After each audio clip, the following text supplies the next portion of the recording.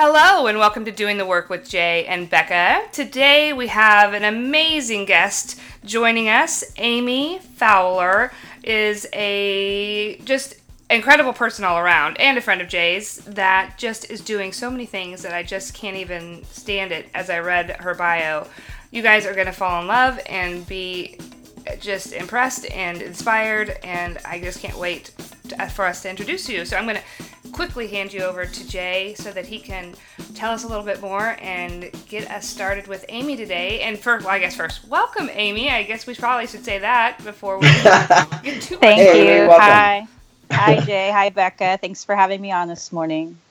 Yeah, it's great to have you on the show. So, Becca, do you have her actual written bio in front of you? Because I don't have that, and I'm just going to introduce you to my friend. But would you read the actual, the professional bio? Because I'm going to introduce you to my friend Amy. Yes. So they can meet both of me. Right. Well, she can tell a little bit about herself as we go on, but she's an American Sign Language English interpreter and cued language transliterator. Is that how you pronounce that? Yes. Yeah. Okay. She's also has a blog called Raising Someone Else's Children and Other Animals, where she shares her experiences as a step-parent and a co-parent. Some of with experiences around infertility, perspectives on life as a member of the LGBTQ plus community, and musings on her love for dogs. I love that part. And so she's doing all sorts of stuff, talking about step-parenting and co-parenting and infertility and anything else that sort of comes up on raising someone else's children and other animals at wordpress.com. So we've got so many different things we could go into. And now introduce your friend. From my perspective, this is my friend Amy. And Amy and I have been good friends for, coming on 3 years now or something like that. So Amy and I met through one of my best friends, Stacy, and which is Amy's partner. And Stacy and I and Amy are part of a group that watches KU basketball all season long together. Woo-hoo. So that's the foundation of our friendship is there's basketball, then there's the fact that we're all a bunch of queers, and and we like to camp and hang out and do stuff like that. So Amy is one of my good friends, and I love when I asked you to be on the podcast. One of the things that I love is to bring people on the show that are doing great things that people should hear about, but that are also really just good friends of mine, so that people, also our listeners get to know our world here in Lawrence, or my world here in Lawrence, a little bit. So welcome, friend. It's so great to have you on the show. Thank you so much. I'm truly glad to be here. I grew up in Wichita, Kansas, and moved to Lawrence. This summer, it'll be 6 years that I've lived in Lawrence, and it didn't take me very long to claim it for my new hometown. So I feel like, I'm from here now, officially. And I do make my living as an American Sign Language interpreter, and I've been doing that for 20 years. So practically since I was born, The other piece, though, that you do, that not just ESL, but... And then I am also a cued language transliterator. One of my dogs just let himself in the room. Say that word again. I don't think none of us, like most people, until I met you, I didn't know what that was. People don't know what it is and in this part of the country. Most of us don't know what that is, or that even it exists. And you are one of the few people in the country, there's not that many people who can do it either, or who can teach it, right? So it's a fairly small pool of us in the United States who do this job. What it is there's a system for communicating with people who happen to be deaf or hard of hearing. It's called cued speech. And it's a visual and oral method, and it shows the phonemes of spoken languages. Now, we could spend, a whole semester on this topic. If anybody's interested in finding out more about cued speech, they can visit cuedspeech.org. It's CUED speech.org. Anyway, I'm the only person in a 4-state area who is certified to teach cued speech. It just hasn't made its way to the Midwest in the last 50 years that it's been around. But through the power of Facebook, I connected with a family who has a little girl who happens to be deaf, and I get the awesome honor of working with her 2 days a week during the school year, being her transliterator. That means that I listen to what everyone around is saying and give her visual access to the sounds that they're saying, just like the kids who can hear those same sounds as they're happening. Wow. Yeah. And that's fascinating. I mean, and that's not that's not what we're here to talk about. Right? So, no, that's just my day job. I want people to know what a great writer you are. Because you're a joy to read, and you're just good. You're just good. You're just a good writer. You're fun to read, so I want to make sure we talk about that. But I wanted people to hear about this too, because it's not something anybody really gets or knows about. Right. I appreciate that opportunity. So, I have always enjoyed writing. I have written since I was a little kid. I wrote a lot in college the first time around. And I wrote a lot more the second time around when I went back to finish my degree in 2009, which I completed in 2011. And I just like to write. But I never really wrote for myself or anybody else. It was always kind of assignments. And then last November, I experienced what I thought was a stroke. What we learn a stroke feels like, looks like. I had many of the symptoms. So, of course, Stacy took me to the hospital, and they kept me overnight. It was scary as hell. I had just turned 41 years old. I'm in reasonably good health. And they did all the tests, all the scans, and they knew that it wasn't a stroke, but they didn't know what it was exactly at the time. So they kept me overnight for observation, and I saw a neurologist, and it turns out I had what's called a hemiplegic migraine, which mimics a stroke. Now, I'm fortunate. I've never had another one. I have a good friend who has them fairly often. They can be really debilitating. Yeah. Yeah. So, like a lot of people who kind of change their path in life, that moment of health crisis, they may step back and reassess and think about what it was I wanted to do. And what it was I wanted to do was I wanted to start being able to talk about my experiences surviving infertility. Mm-hmm. Mm-hmm. And I knew that I needed to do that because every book that I've ever read on the topic ends with the woman writing it having a healthy baby, which is awesome because people need hope. But then what is there to offer for someone in my shoes where that so far is not the case? Yeah. And I know that I'm not the only one out there like this, living life, facing the situation. Yeah. So I decided to start writing about it. And I signed up for a writing workshop. And I went in and something you'll both appreciate this. I'm a super introvert. I'm super shy, but I walked in and I introduced myself to the first person who also showed up for the workshop. And I said, my name is Amy and I'd like to set up a writing group. And we did. Nice. That group was going to be meeting in Kansas City. And I really wanted a group in Lawrence near my home. So I kept thinking about how I wanted a group near my home. And I ended up not going to the Kansas City Writers Group. They're still going, though. I'm proud of them for still going. But I ended up, this is the synchronicity that people can't believe until I tell them about it. I was on Facebook one day, and I clicked that I was interested in some event. I don't even remember what event it was. And so underneath that popped up, because you were interested in that, you might be interested in this. And it wasn't the first event. I had to scroll over to see a memoir intensive with local author Molly Krause, who had just published her memoir the previous fall. So I clicked on that, and I really wanted to go. Yeah. But it gets better, Becca. But I really didn't have the extra cash at the time to pay the tuition.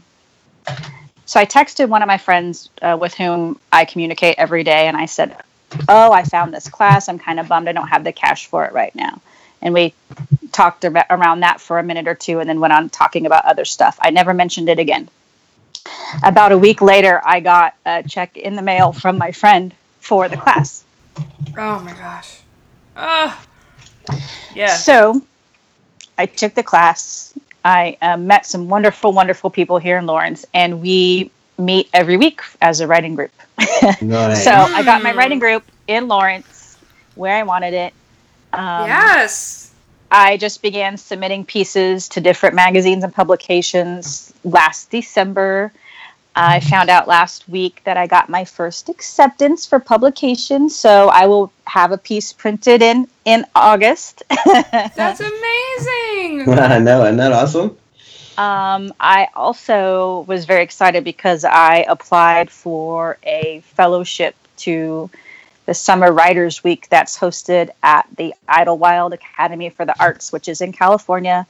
It's in California, a very prestigious performing arts school for high schoolers. Mm-hmm. It's kind of like a college I wanted campus. to go there so bad. I was in high school. I won the fellowship. My whole thing is paid.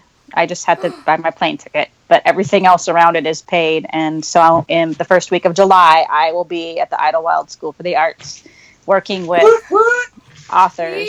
Yeah. Isn't that awesome? to work on my craft. Yeah. And see, that's the thing. That's one of the reasons I wanted to have you on the show, is because I have been privy to you, and not like it's almost your kind of secret. She's kind of slick, because like I hang out with this person on a regular, and I didn't know about all this stuff. Not all of it, but I mean, I can, a lot of it's on the Facebook, but I don't see it. But the point is, you see how she baby stepped all that out. Once you decided what you wanted, you got clear about what you wanted, right? And then you started baby stepping it out, and you were brave, and you asked for what you needed.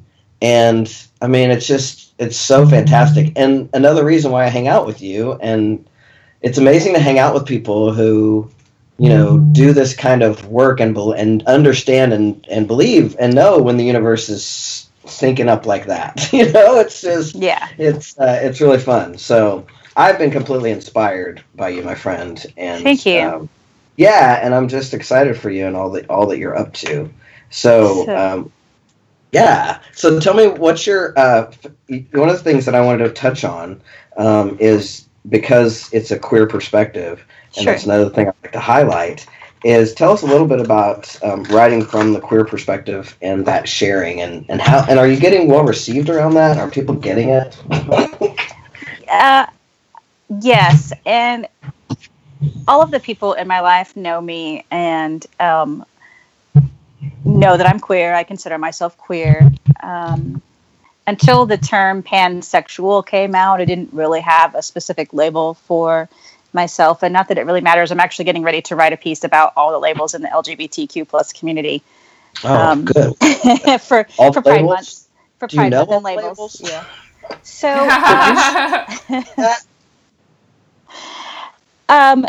it's just a part of who I am, but it does inform my overall worldview.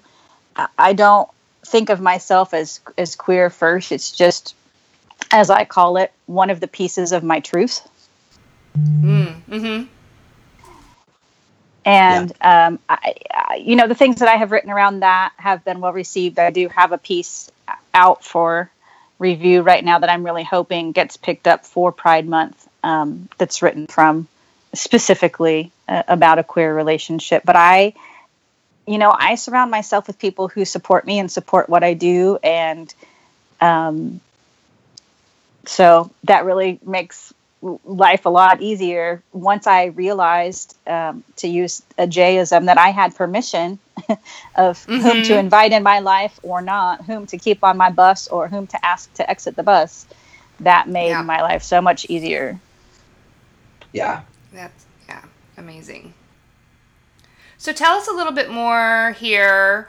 One of the things that you are doing is the Raising Someone Else's Children and Other Animals blog, and I have had the pleasure of peeking through and reading the blog and sort of getting an insight into your life, which is great. But there's so many different things that you touch on within this, within the blog specifically. But can you tell us a little bit of background of?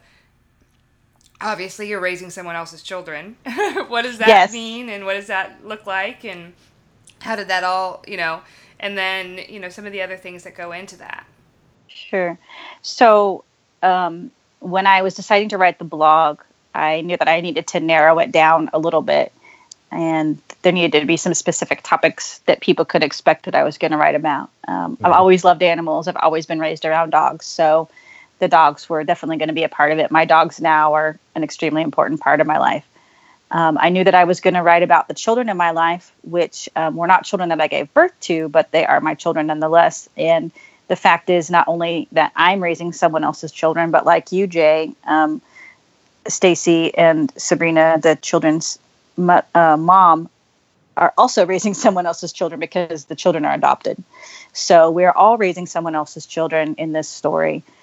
I knew that I was going to write about LGBTQ plus themes, and I knew that I was going to share some of my experiences around infertility, which in a broader scope also have a lot to do with mental health issues. And I have written, some of my pieces are really light and airy, but some of my pieces are really heavier and harder hitting, and they are all parts of my truths. I think it's important to be just honest and give people something that they can relate to, and even if they don't relate, think about, discuss. Yeah. So. And I think the mental health piece is so powerful too, because it's so important. I mean, it's mind-blowing to me sometimes. It's always mind-blowing to me how backwards people can think, but like the mental health piece is just so insidious, that world of like there being shame around it, like that there's something, and it's so important, I think, to speak about that and to make sure people know that. I don't know. I just think it's important.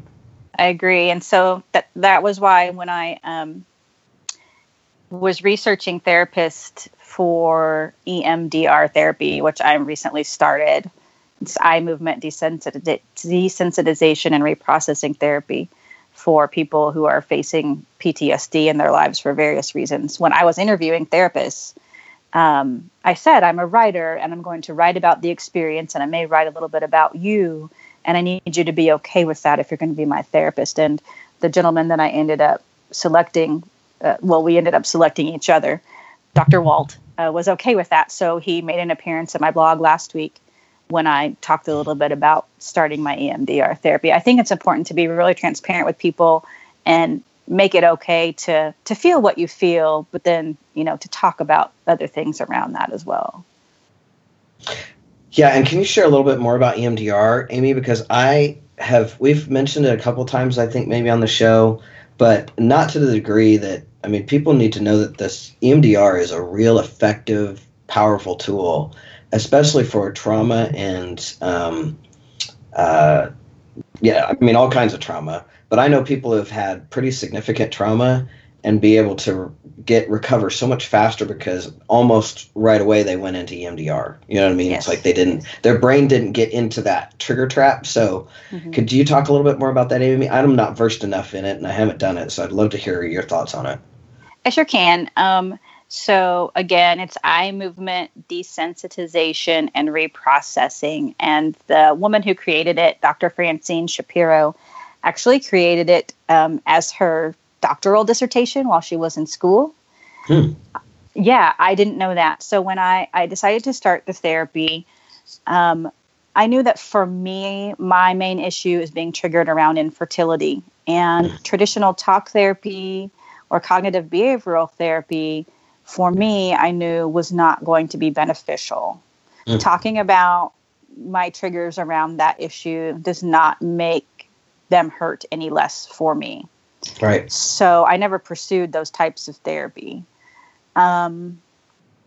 As far as I know, I'm the first person using EMDR for this application, and I hope that I enjoy some measure of success and we can, shout it from the rooftops that this is something that other women and frankly men in my shoes could use to help them. So the way that it works is there is the light bar that you may have seen on TV, or I put a picture of it in my blog post. And it's just a long bar of chasing lights, basically, if people are familiar from the holidays, what chasing lights look like. But they're run in different patterns. And the whole premise is that we can do, while we're awake, the same processing that happens naturally while we're in REM sleep. So when we're in REM sleep and we're dreaming and our brains are processing our day and breaking down what's happened to us, and we may be dreaming, but things are shuffling back and forth between the right and left hemispheres of our brain as they're being processed. And if that is happening correctly, that's helping us decompress from our day and store our memories in a non-traumatic way.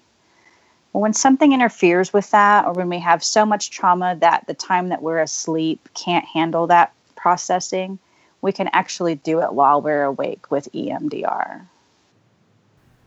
Wow. Huh. Okay. That's amazing. It is amazing.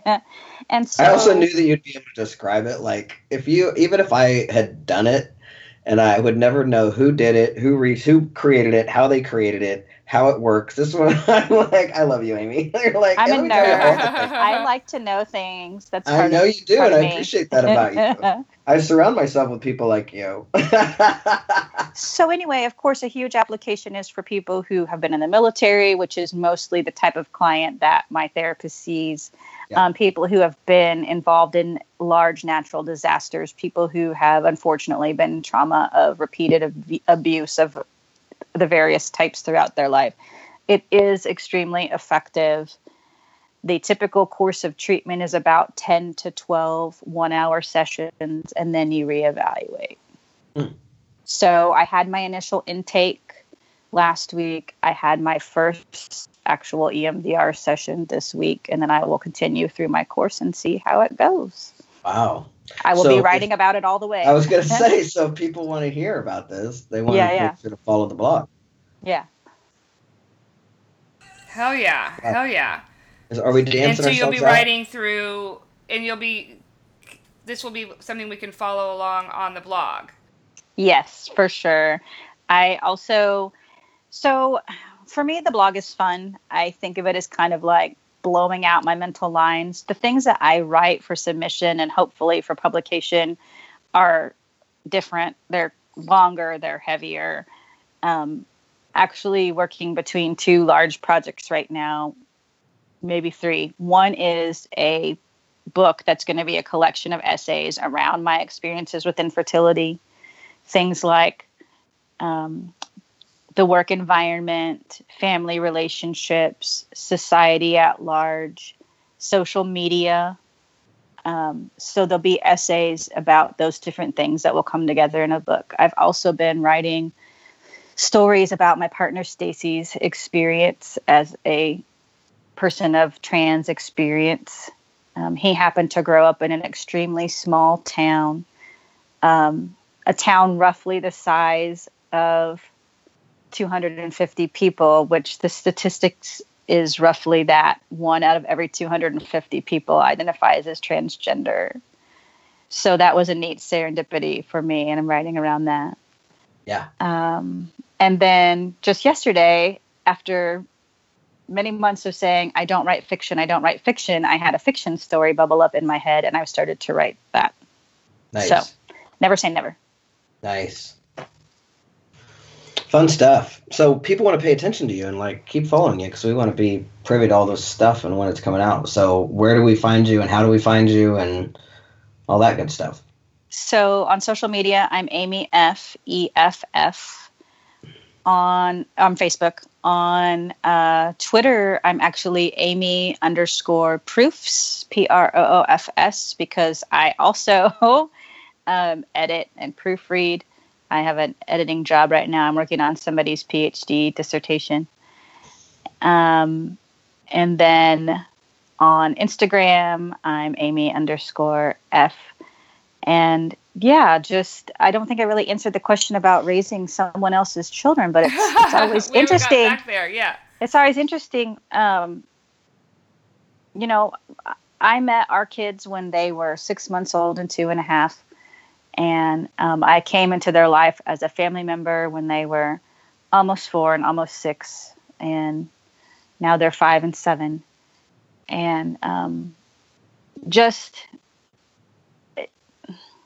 it's interesting being a step parent because, as a good friend of mine told me, she also happens to be a step parent, those children already have 2 parents. And so as a step parent, you're not there to replace anybody. But also my partner was very clear that he wanted me to be a very hands-on parent and not just like a babysitter or somebody who would report to him every time something happened and then make a decision. Like, he wanted me to be a very active parent. So because of the ages of our children, and that's the desire that he expressed in his parenting partner, that's how we've worked it out. So actually, he and I, and also his ex and her wife, are all four of us are active parents of our children. So our kids have a village. Yeah. And Wonderful. It takes one. Wonderful. It does take one. It does take one. Yeah.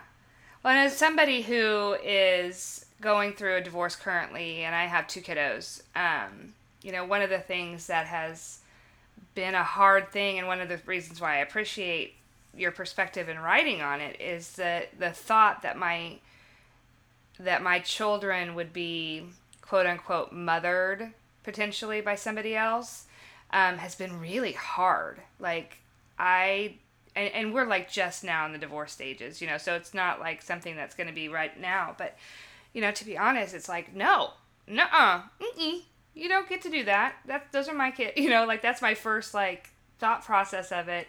And to hear somebody else talking about it and thinking about it, and there's, it's, kids can't be loved by too many people, like, that's always been my thought process. But I think it's so important that you have somebody who's out there willing to talk about it from that perspective, from your perspective, that makes it, from my perspective, easier to deal with and manage, to think about it from that way. I can't know what the other person is thinking, so all I can do is is create my own story around it. But to hear how you feel and the way that you approach it is just so refreshing and really, really helpful. Thank you. It's the dynamics change depending on the person and if they're bringing other kids into their relationship or not. Our kids don't address me with any kind of parental label. Usually, sometimes they get a mommy. They have a mama and they have a dad, and but usually they call me Amy or Ames, and I'm totally fine with that. But we just set the expectation for them to treat me as a parental figure and for me to treat them as a parental figure. Our son is much more laid back and easygoing, and our daughter has a little bit of some special needs and a very strong personality, which I am convinced and have full faith is going to serve her well in this world. But sometimes we have to remind ourselves of that as we're dealing with her now, as a 7-year-old, and to not squash that spirit, but to let her know that she doesn't have full control of the reins yet. And so that dance is always interesting, and definitely just helping her around that. Yeah, I always say I'm trying to raise an adult, and I want my daughter to be this strong, independent thinker, but not right now. Right. Right now, you need to do what I'm telling you to do. Right. Yeah, that walking that line is always interesting, and for her, kindergarten was pretty rough, but this past year she just finished first grade, and she was gifted with a teacher who was perfect for her and perfect for us, and she had a pretty decent year, and so we're looking forward to second grade for her next year, and then our son will be going into kindergarten. Yeah. Oh, that's so fun. It's such a hard moment at the same time, when the youngest hits school. It's like, wait a minute. This all went by really fast. Yeah, it's going to change. It's going to change our family routine a little bit, but that's part of life is them growing up and getting on their way to do, we can't wait to see the amazing things that they're going to do. So. Oh, hell yeah. For sure. All right. Again, this is always what happens is we roll right up against 30 minutes, and I'm thinking of 400 other things that I want to talk about or ask questions about. So this is we need to have you back to talk, especially as you walk through that process. So many, different areas, the book and, the therapy and all of those different areas. We'd love to hear how those things are progressing. I would love to. And tell me again where the blog is, because I got the Facebook and all that. But is the blog at the Facebook? There's an actual blog site, isn't there? There is an actual blog site. What I do is every day that the blog publishes, I always make a Facebook post so that my friends and readership who aren't a part of WordPress or don't have a WordPress account can still access my blog. You can always access it at www.raisingsomeoneelseschildren and other animals.wordpress.com. And we will link that in the show notes as well. So visit jayandbecca.com and click on this episode, and we will have a direct link to her, to the blog. And I definitely recommend that you guys go there, whether you have kids or not. Whether she's just a good read.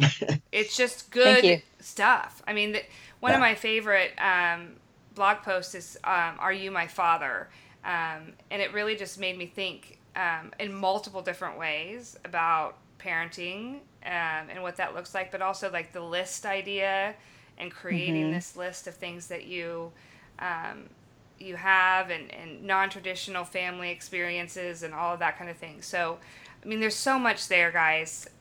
Go read and just follow along with this journey. I can't wait for additional posts to come up each week. So, so we will link that in the show notes. We'll also have all of your social media links and all that good stuff. And obviously, since you're a friend of Jay's, we know that we can find you. So don't be a stranger around here for sure. Well, yeah, I mean, thanks for being on the show and sharing yourself with us the way you do, and just who you are in the world. I love you, friend. And I'm really happy to have you here. Thank you so much. I love you too. I really appreciate the opportunity. I hope you guys have a great day and a beautiful weekend. You too. Thank you so much. And as always, guys, we will see you in the Facebook group. Let's talk about, we'll come up with some topics around this subject specifically, and where you guys are in that area. Sure. Remember if people want to ask me questions, I'll be happy to answer them on the Facebook page. There you go. Perfect. So we will link it there, and we will all see you guys next week. Bye. Thank you so much for joining us again this week on Doing the Work with Jay and Becca. We appreciate you so much, and we invite you to join us at Doing the Work with Jay and Becca on Facebook.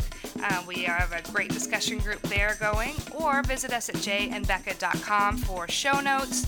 We have pullouts of links to the books and the things that we talk about. And as always, we are here for you, and we want to be part of your weekly self-care. So thank you so much for listening. Stay connected, and most importantly, be kind to you.